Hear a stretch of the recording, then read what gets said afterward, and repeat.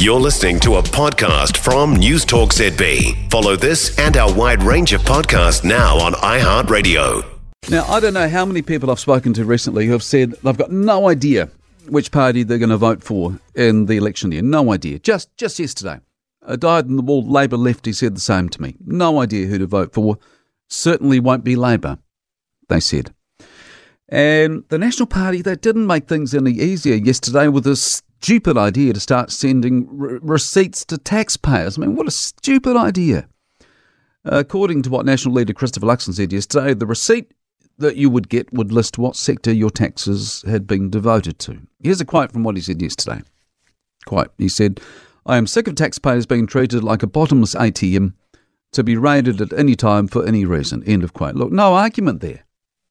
Nobody likes paying taxes. Even the so-called wealthy ones who came out the other day and said, we want to pay more tax. I think generally we can agree, can't we, that no one likes paying taxes, but I think we can also generally agree, can't we, that we accept it and we do it because we know that we have to do our bit to pay for essential services, to pay for society to function. But do you know, I have never, honestly, never thought to myself, oh, I'd really like to know what my tax has been spent on. Never. Let alone been of a mind to go to the government demanding evidence of what my tax money's been spent on. I mean, I know it goes to schools and hospitals and roads and everything else the government of the day pours money into, and that is enough for me to know. I also know that some of the tax I pay goes into things that I will never benefit from directly. I'll give an example. Ministry for Pacific Peoples. No direct benefit for me, but who cares? I don't care. More than happy to do my bit on that front. And so let's say National does get in and this stupid idea becomes reality. If you're not a Pacifica person and you see that some of your tax has gone to the Ministry for Pacific Peoples, what difference is that going to make to your world? Absolutely nothing. Just like whatever other information National thinks it's going to include in its tax receipts. Useless information. Now, Prime Minister Chris Hipkins, he was struggling to find words when he was asked what he thought about it yesterday.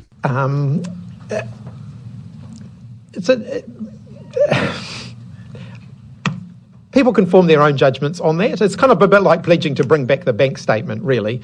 Effectively, I think, the National Party now seem to be proposing to send out 4.3 million spin doctor type letters to people. I laughed out loud when I saw that on the news last night. I really did.